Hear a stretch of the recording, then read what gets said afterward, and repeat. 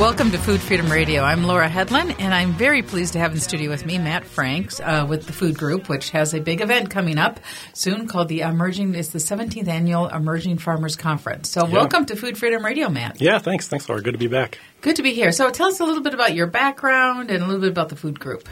Yeah, so the Food Group is a nonprofit organization that's been around since, I want to say, the late 70s, early 80s, historically focused on being a food bank and delivering food to food shelf partners throughout the state and western Wisconsin.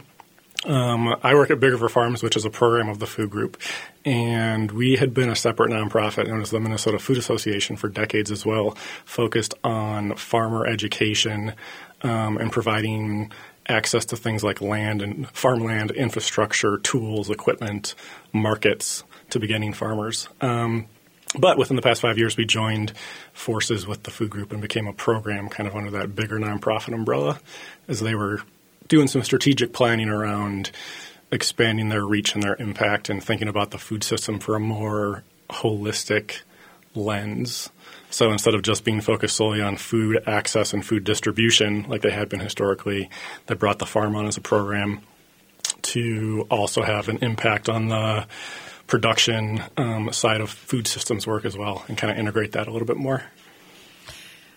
Yeah. Why? I mean, that sounds like rather holistic. Yeah, why not be working on growing the food and just instead of being and working on the whole systems? Now, for 17 years, you guys have been doing something called an Emerging Farmers Conference. So tell us about that conference. Yeah, that's right. 17 years. That's wild. It's been almost 2 decades that it's been going on.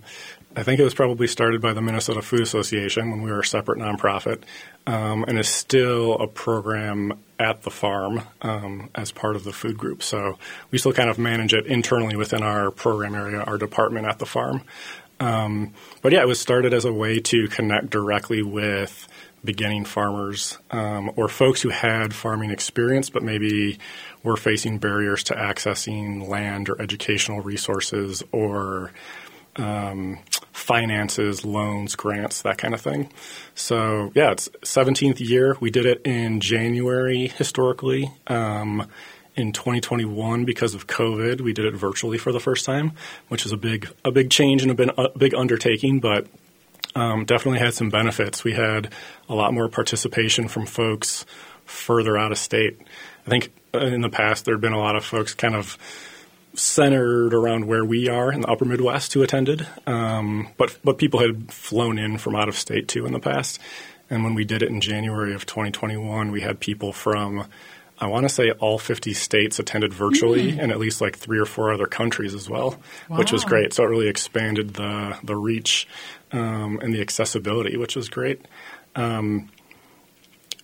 But yeah, it's been going on for a while and it's evolved over the years.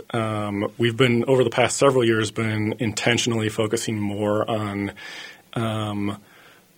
inviting in farmers to be participants and planners behind the scenes for the conference. So this is the first year since the last conference was held that farmers have been involved more intentionally in being on an advisory committee and providing suggestions for what types of topics they want to see in the workshop sessions and who they want to be there from a sponsor perspective, who they think makes the most sense for other farmers in attendance to connect with, like folks from the University Extension Service or the USDA or the Department of Agriculture in Minnesota. So it's great that there's more focus being put on that as it's being planned every year too, to get that input. And so this Farmers Conference is November 12th and 13th, and what is the registration like? Who is it open to, and how do those details work? Yeah, it's open to anyone who considers themselves a beginning farmer who wants to get into farming. At Big River Farms specifically, our programming throughout the season, which is very education, hands-on, land-based, is focused on supporting and educating and working directly with folks who historically and continually face oppression and marginalization within food and farming systems. So we work primarily with BIPOC farmers, Black and Indigenous and people of color farmers, new American farmers or immigrant and refugee farmers, and then female farmers as well. So that's kind of the core demographic, those folks who attend the conference every year as well. And let's talk a little bit about why this is such vital work, because I know there's some blaring statistics that, like, the average age of farmers in this country is really old. And we've talked a lot about people are aware of labor shortages, but there's also a shortage of farmers. But then it's deeper than that, and I'm later going to be joined by other people that I think can really speak to. It's almost more of returning to an ethos of being connected to the land and the earth, and raising food in a way that is honoring of the earth and honoring of the water and the soil and honoring of each other. Yeah, for sure. Yeah, we try and lean into that definitely at Big River Farms and within the food group as a whole. That ethos, that sense of values connected to social issues, environmental issues, economic issues.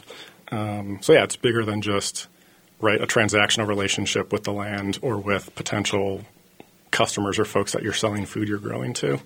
It's really focused on that relationship building between people, between farmers and customers or buyers or folks who want to support them directly, and that relationship between farmers and the land and the environment where they're growing. Yeah, it's quite beautiful. So tell us what will be happening at this conference November 12th to the 13th. So this is the first year. We're back in person to start with, which is great. Yay. Lots more engagement opportunities, lots more networking opportunities.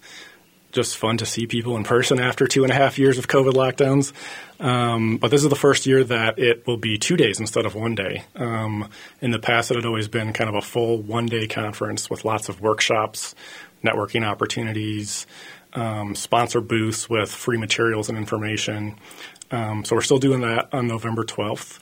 And there will be a wellness room for the first time this year, which will be great. So someone who will specifically be chatting with farmers throughout the day about focusing on their personal well-being and health, because I think that's also often overlooked in farming worlds, where people are kind of expected to just, constantly be working and farming and being in that relationship with the land, but not necessarily paying attention to their own mental or physical well-being and health.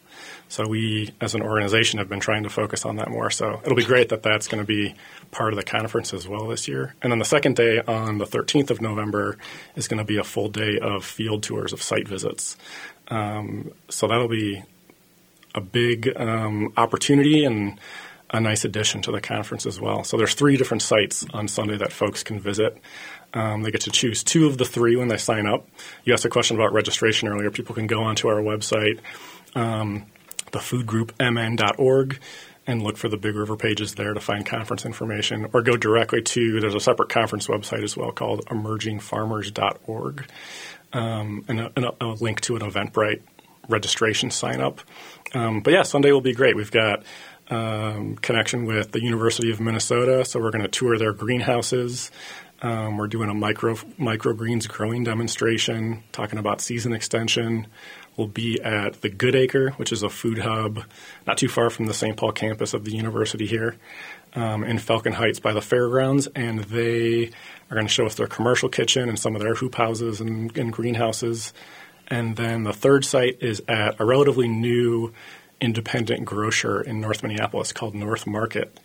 And they've partnered up with another local nonprofit to build out and establish an on-site hydroponics growing system for the market.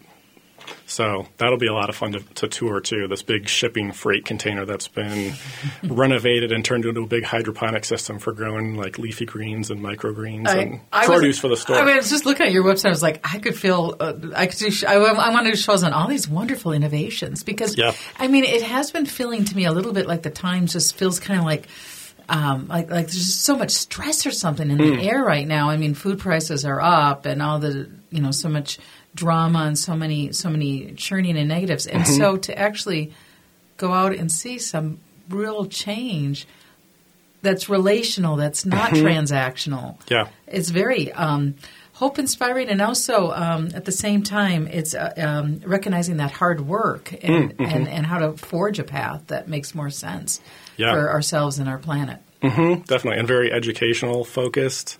And like you said, relationship focused, bringing people together to learn and create new things, create new ideas, create new farming businesses. create new opportunities to be in connection with the land. Yeah, because what is it about? Like, we've got to feed ourselves. So some of the core purposes of the conference, number one, is to offer education and access to resources. So what are some of the resources that are available for the emerging farmers? Well, I mentioned there's a bunch of workshops. So this year, the way that the agenda is set up is kind of a beginning welcome session in the morning. We've got a great MC who's been a part of the conference in the past who's joining us again, named Oogie. And she'll kind of set the tone for the day, welcome everybody, talk logistics. And then there's some morning sessions and then 2 separate afternoon sessions. So farmers can kind of pick and choose from the agenda, topics that they're interested in learning about from an educational perspective and getting resources to various things. So there's sessions on topics like regenerative grazing, seed saving, growing for wholesale accounts, how to create those relationships and those market connections. A whole bunch of topics for people to learn about from presenters who are farmers themselves or work kind of farming adjacent with, nonprofit groups or government groups or academic institutions who are connected to farming and food systems work. So that's a big piece of it. And then there's other resources too, like the couple rooms I mentioned before, like the wellness room for folks to connect with those kinds of resources to be more reflective on their personal well-being, their mental health, their physical health. There will also be a sponsor room with booths from, I want to say there's close to like 20 to 30 sponsors who support this conference and who have over the many years, which aids in both the planning and also the financial piece. So a big thing that they support is the financial aspect of just managing and hosting this conference every year. Mm-hmm. And it also means that farmers who attend can come for free. There's no ticket charge for farmers as a way to make it more accessible and try and reduce that potential financial barrier. Well, which is key because it's bizarre that in our economic system, farmers don't make enough money. I mean, mm-hmm. Talk about one of the most vital work that humans can do. It's how do we feed ourselves and feed each other, and this is considered kind of low-pay work, which is crazy. Mm-hmm, while definitely. At the same time, food prices are high. So right. But so how is those systems are interconnected in some ways, and I don't sure. quite understand how. I don't know if anyone does, but yeah, you made me think about teachers too, right? Like especially mm-hmm. over COVID, just that the heightened sense of teachers do a ton of work and are underpaid and underappreciated, and I feel like that really came to light during COVID. At the same time as people, I think, became more in tune and more aware of the fragility of food systems, mm-hmm. right? Like the beginning of the pandemic in 2020, I think there was a lot more folks who wanted to support local businesses, local grocery stores, local farmers, because a lot of markets were closing down when COVID hit, right? Like grocery stores and schools and senior living homes, hospitals. So, yeah, there's a lot of interconnectedness between all those worlds, between farming, environmental justice work, social justice work, education. We're trying to integrate that all, bring it all together. Integrate it all, bring it all together. We're going to take a break. When we come back, we're going to talk to the Hmong Farmers Association. We're talking about the Emerging Farming Conference coming up on November 12th and 13th. You're listening to Food Freedom Radio on AM 950, the progressive voice of Minnesota. It's plain to see the love lights go now in your eyes.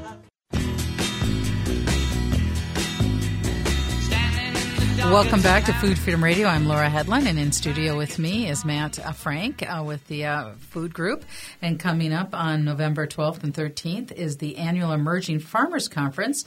And joining us now is Lucas Humblett. Hi, welcome to Food Freedom Radio, Lucas. Hey, thank you for having me. Thank you so much for being here. So tell us a little bit about yourself. Yeah, I'm a farmer. I own Uwellia CEO Farm with my partner Mallory. We rent our land at Big River Farms, which is a program of the Food Group, and we just finished out our third season there at Big River Farms. So the name of your farm, say that again and what it means. Yeah, it's Uwellia CEO Yoel Yosio. Yup, Yoel Yosio. And that is a word in my native language of the Oneida Nation of Wisconsin. That's a word in my language for a good heart. So it's not a full translation, like a word-for-word translation. It's a rough translation of the idea of what we were trying to portray. You know, for us to be farmers, we feel that we need to have a good heart to be able to take care of all of our seeds. We need to have a good mind to continue doing this work and a good spirit to continue to take care of the soils and everything. So. Well, I started just saying, the times have felt so frantic, and one of the messages I keep getting is, you know, how do we find that core good heart and rise up from that place of, you know, of unity and of calmness and sanity and kindness, while doing the work of feeding ourselves. And so you are going to be the keynote speaker at the conference. So tell us a little bit about what you plan to talk about. Yeah. I haven't done a keynote before, so this is going to be my first time doing that. So I think I'm just going to kind of talk about my life and my story up until this point. Had kind of a traumatic incident when I was 19 years old and lost one of my fingers in a work accident. And from that's really what got me into agriculture and into farming, was that work accident. So, since then, you know, I'll be talking about how I've connected with the agricultural community and how they've helped me to get through that trauma, things like that. And that's kind of the highlights of what I'll be speaking about at the conference. So the name of the keynote is Life of a Nine-Fingered Farmer. So do you want to share what happened, or?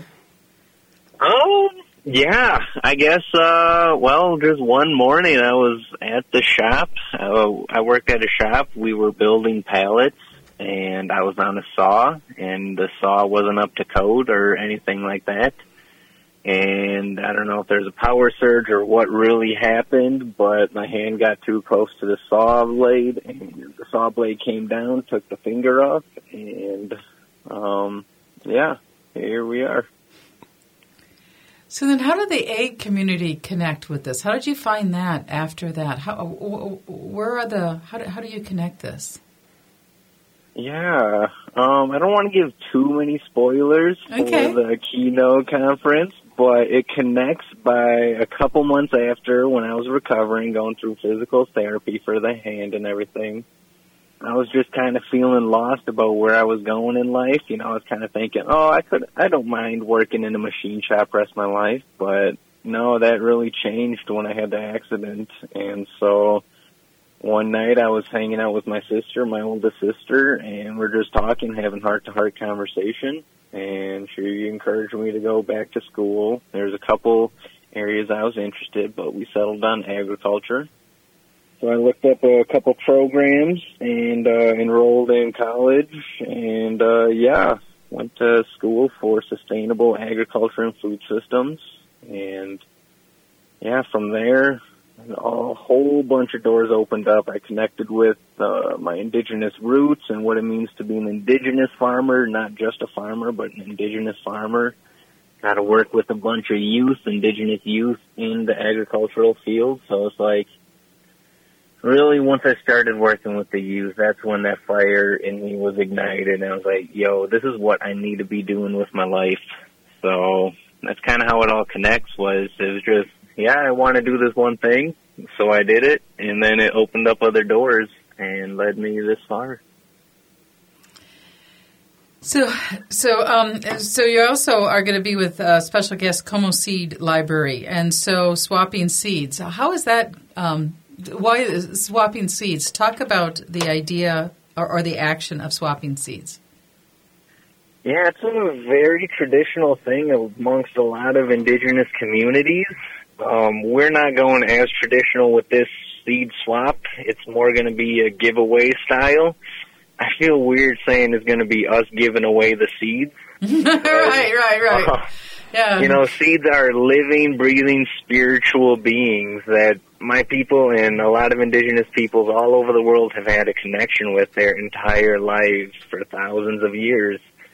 So we need to be able to honor these seeds as such. You know, they're not baseball cards or Pokemon cards that are being traded and just given away. So we're going to have a little conversation before we do the seed swap and say, hey, this is how we choose to honor these seeds, and we hope that you respect that relationship and respect the seeds in the same way that we have. So I think we'll kind of go around at the day of the conference and just, you know, give the Como Seed Library an opportunity to talk. And I think we're having a couple other partners there, too. Give them, like, a couple minutes to talk about the seeds that they chose to bring and go from there. And traditionally, what it would be the recipients of the seeds. They would also offer seeds or tobacco or other medicines in exchange for the seeds, because we want to honor the life of the seeds. We're not just giving away these seeds, but we need to honor it in the form of another gift. So yeah, I love that, Lucas. It'll be kind of interesting. We were chatting before about kind of the shift from a transactional relationship between farmers and growers and the land, and also farmers and potential customers or buyers of their produce. So I love what you said about seeds being living organisms and having a reverence for that relationship between farmer and seed, and it not just being an inanimate object, but recognizing that there's a relationship there that exists and having some intentionality around that.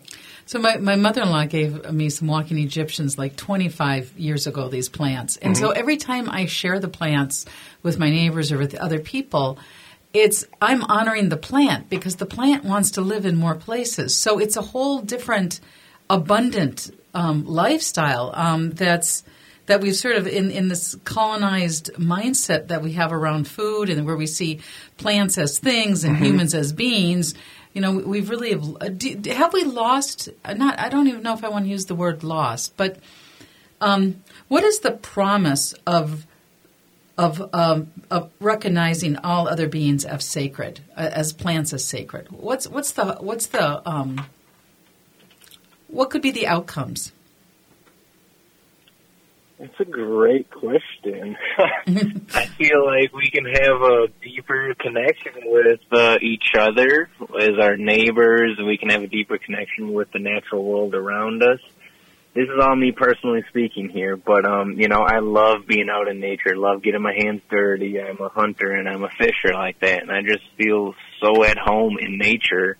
And I feel like part of it's because I am trying to do my best to honor those relationships. And you know, if everybody was able to honor those relationships, you know, I'm not trying to sound like a hippie or anything like this, but, you know, I feel like we could have a lot better, more peaceful world if we were to go back and start honoring these original relationships that humans have built alongside all of these other, you know, plants, animals, things like that. So I don't know if there's one specific outcome, but in my mind, it seems like it'd be a better world, just a little bit. Well, and the more of the cutting edge information on nutrition. There are 50,000 phytochemicals in the soils that we know of. I mean, life is very, very complex, but eating from living soil, I mean, more and more people are coming down to understanding that the health of the soil is connected to human health. And we've experienced so many problems between obesity and diabetes and just a lot of different unhealthy systems that are rising that could be a result of the chemical approach to agriculture instead of a more of a sustainable approach to agriculture. What do you think about that, Matt? Yeah, for sure. I mean, I think it goes back to that relationship conversation and recognizing the power of not only seeds and plants, but food to connect people and to re-engage people in some of those relationships with knowing where their food comes from, how it's grown, who's growing it, its impact on the environment. Again, going back to that idea of re-education, relearning things or learning new things, and then integrating more of that knowledge more broadly. And the other big thing is to build the capacity for people to have businesses as farmers. So talk a little bit about that. Yeah, so at Big River Farms, we're education-focused program. We're land-based, so in the off-season, because the growing season here is so short in Minnesota because of our colder climate in the winter, we focus on the education piece of the puzzle in the winter from January to about early mid-April every season. So the application period actually just closed the other day for new farmers who want to join us this coming season, and there's usually anywhere from like 2 to 4 classes, trainings, panel discussions for farmers to participate in, to learn from each other, to learn from other farmers, to learn from staff. And then during the growing season, some of those folks will have access to physical farmland, tools, equipment like tractors, and space to grow. So, Lucas, tell us about the process of creating a revenue-producing farm and how that's worked for you. Yeah, we definitely had a lot of challenges. I wouldn't necessarily say revenue producing just yet. It's our third year in business, but we have produced enough revenue so both my partner and I are able to be full-time employees. So first year it was both her and I had outside jobs working full-time there, and then we come to the farm and farm until the sun was down. And it was just that the whole first year. Second year, it was gradual build. She was able to be our full-time employee last year. And this year, both of us were able to be full-time employees where we were able to pay ourselves a salary. So, it's kind of a slower process, but that's what it is. We have to build up our markets, build up relationships with the community, figure out what works for us, what's sellable, what's best in terms of sales, everything like that. So it's really slow, but that's the best way to do it, just so that we're not getting too ahead of ourselves. And tell people where they can learn about your farm and your website. Yeah, I believe that we have a link to our website on Big River Farms website. Also, we have our own Square page, and we got a couple pieces of information up there about who we are, what we do, where you can find us in the community. And we're also on Instagram and Facebook, although we are not too active on those two social media platforms. And so it's a 2-acre diversified farm and seed farm in Marine on St. Croix that's operated by the Big River Farms group. Exactly. Yep. Well, cool. And again, as we leave, I just wanted you to say the name of the farm again because I just love this name. Yuwell-Yasiyo. Yuwell-Yasiyo. And what is the root of that name? The root or translation? Translation. I guess translation would be good heart. And then what's the root? That's a good question. I don't speak enough of my language to know that. Well, I appreciate your time, Lucas Hamblett, and you'll be giving the keynote speaker at the Emerging Farmers Conference, which is November 12th and 13th. We're going to take a break. We'll be right back. And thank you for listening to Food Freedom Radio on AM 950, the progressive voice of Minnesota. I'm Laura Hedlund.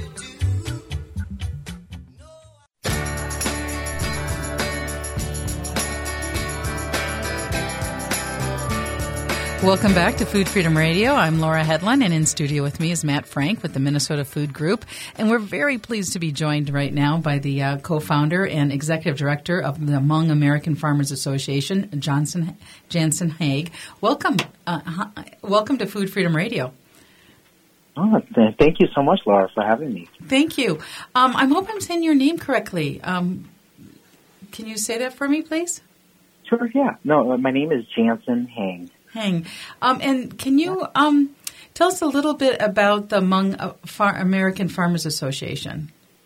Okay, yeah, absolutely. So the Hmong American Farmers Association, also known as HAFA, we live in a world of acronyms right now here, and the Hmong American Farmers Association is such a mouthful, so we like to say HAFA a lot here. The Hmong American Farmers Association is a membership-based nonprofit organization that was created in 2011.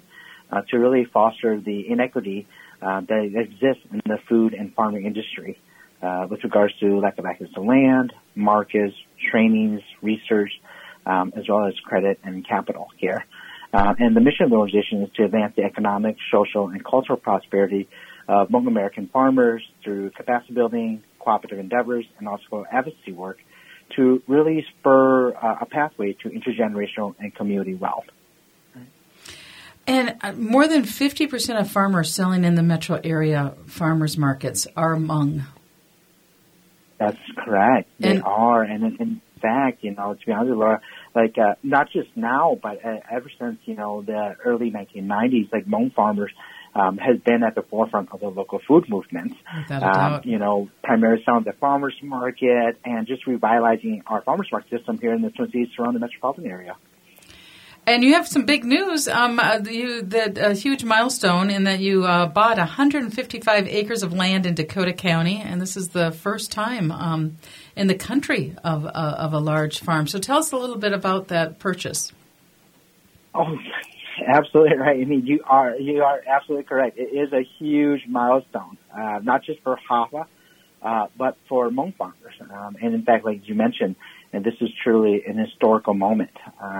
The very first time that, a Hmong-owned nonprofit organization had purchased land. And primarily it's not just about the fact that it was purchased by the organization, but it's an organization that was created by Hmong farmers for Hmong farmers here.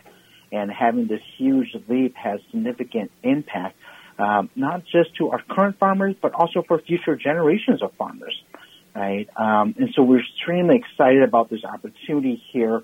Not only does it give them land security, but also the ability to grow and transform their farm business operation to make it more vibrant as well as financially viable.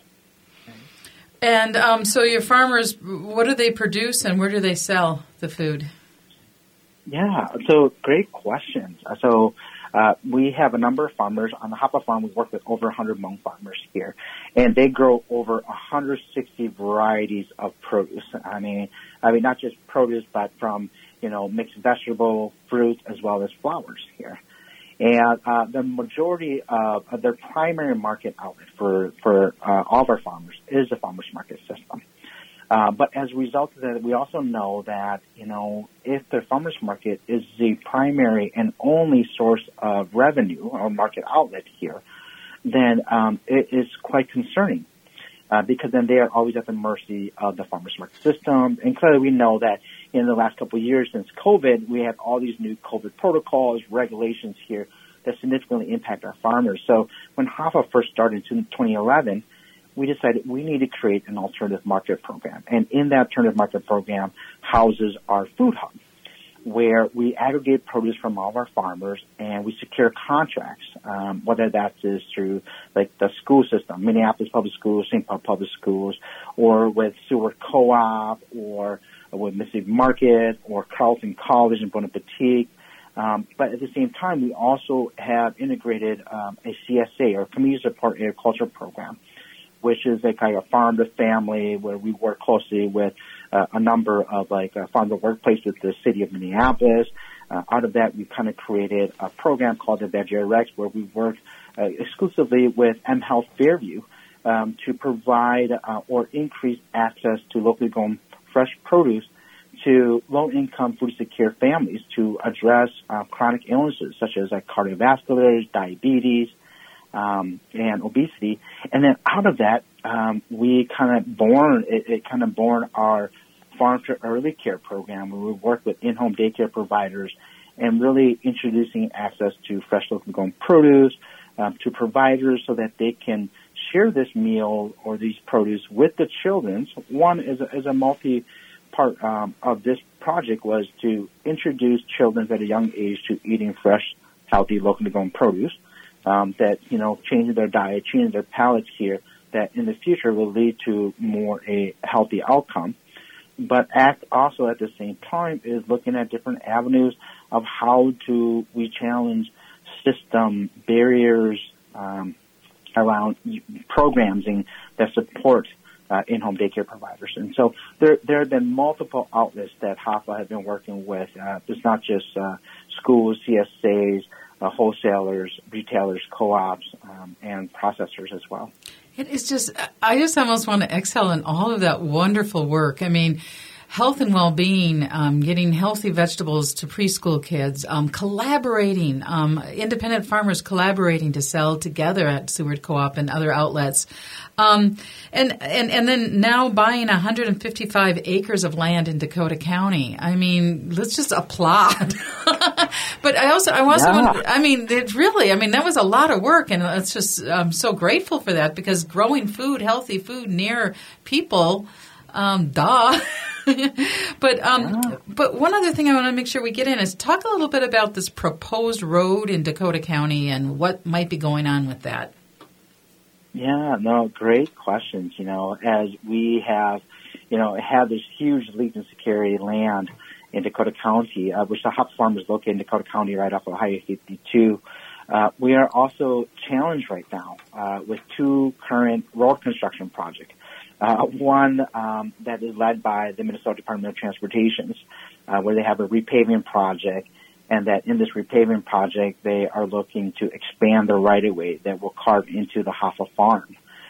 So that is one thing that we are definitely challenged with right now, as well as in this process is an eminent domain process, right? So this is currently happening right now. And clearly what we want to do is we want to preserve ag land. We know that especially for small-scale vegetable producers, emerging farmers, is that land access has been critical and critically hard to obtain as well, too, especially close to the Twin Cities metropolitan area, close to their market outlet as well. And by doing this, that it has a significant impact. The second project is the Dakota County project, which is what they consider is the Dakota County Interchange Project. And in this particular project is they're looking at a number of areas, primarily focused around safety, and that in this aspect that they feel that by incorporating an interchange at the Hoffa Farm corridor here, that resolves a number of safety issues. But at the same time, it kind of overlooks the social, cultural, and economic impact here. That this potential interchange project that is run and operated by Dakota County has a potential impact from 5 to 20 acres of land that would be taken out of production. And this is truly concerning because this talks about the economic liabilities, right, and the vitalities that it has onto farmers, or among farmers, particularly on the Hoffa Farm, that it would take their land out of production and let alone that would displace them out of a source of revenue to support their families. And so this is truly concerning, and we are in deep conversation with Dakota County. We hope that we can resolve and find a more viable solution. And fingers are crossed that is the case here as well. Well, and I also want to talk about some of the environmental problems. I know AM 950, we're close to a freeway, and our water has salt in it. And so the salting and the chemicals on the roads, what are some of the environmental problems of putting a farm through roads, adding roads to sustainable farmland? Oh, that's very important, right? I mean, one is trying to understand geographic where Hoffa is located. And so we are located at the intersection of Highway 52 and 200th Street. And right in that corridor, we butt up to the South Branch Vermilion River and the Vermilion River, which is a tributary to the Mississippi River. Right? And so this is definitely one of the concerns that we've had as well, too, is the environmental impact. Like by putting this bridge or creating these intersections here, it's going to funnel all these runoff into the river, right? And that's concerning. That's very concerning. It's not just to the river, but the wetland area that is around that is protected here. So this is a huge concern of ours, and this is one of the pushback. We're saying that, hey, if we're looking at this project, we have to think about not just the safety, but looking at equity in all policy that revolves around environmental impact, revolves around social, cultural impact, revolves around economic impact as well, too. But in terms of the environmental impact, it has a huge significant impact on the Vermilion, the South Branch Vermilion, or the Vermilion River watershed system here. And that has brown trout in it. Yeah, and it is the only, what we consider is urban trout streams, right? So how do we preserve this? And this is one of our arguments. Like, how do we preserve this? The other thing is that when we talk about the environment is that you have to think about the soil and the water quality of things, and not necessarily how it's a tributary to the Vermilion River or the Mississippi River, but how that goes into our water column. And the fact that we're on the farm, that we have multiple wells on the farm, and using that, how is that going to impact food safety, right? Especially with the Food Safety Modernization Act and produce safety requirements here, this is very concerning. Like, now we get runoff into the fields, we get potential ponding of water, the way that things are structured. So it's very concerning at all levels. And those are the various different tasks that HAFA is focusing on and addressing with Dakota County, that we have to look at the environmental impact, not just to the river, but to the crops that we grow, because the crops that we grow are feeding our local communities here. And we want to make sure safe. We have 2 minutes left. I want to make sure I get details again about the Emerging Conference, Farmers Conference coming up. But how can our listeners connect and support you, especially in the Dakota County area? What can our listeners do? Oh, absolutely. So the listeners from Dakota County, please, jump onto the Dakota County website. There's actually a particular traffic study project that's going on here. Please go in there and insert your comment and support HAFA in saying that we don't want interchange. Right? We're afraid of not just the environmental impact, but the economic impact, the social cultural impact that will have on not just HAFA but our community. Because HAFA, clearly, we serve a number of stakeholders in the Twin Cities metropolitan area. Right. So please go and insert your comment and share that with Dakota County, and kind of be in line and value with HAFA and the work that we do here. And last minute, so I just want to make sure we mention again about the Emerging Farmers Conference. What are your thoughts on that, Jansen? Oh, I think it's wonderful. As we see that in the small scale mixed vegetable realms of agriculture here, there's kind of successions of elders moving out, passing away, retiring here, that the Emerging Farm Working Conference is an opportunity to really grow that next generation of farmers here. And this is definitely a stepping stone to that. Introducing to them, sharing resources here so that we can build their capacity and build their self-efficacy here, so that we're building agency for these individuals here of the next generation, so they can be better farmers, but at the same time address our local food need here. Right. Agency for the next generation while addressing our current food needs. I love it. I thank you so much for your time, Jansen Hang with the Among American Farmers Association, HAFA. Also thank Lucas Humblett, farmer, and thank Matt Frank with the Food Group Minnesota. Again, the Emerging Farmers Conference is November 12th and 17th. It's the 17th annual. And thank you for listening to Food Freedom Radio.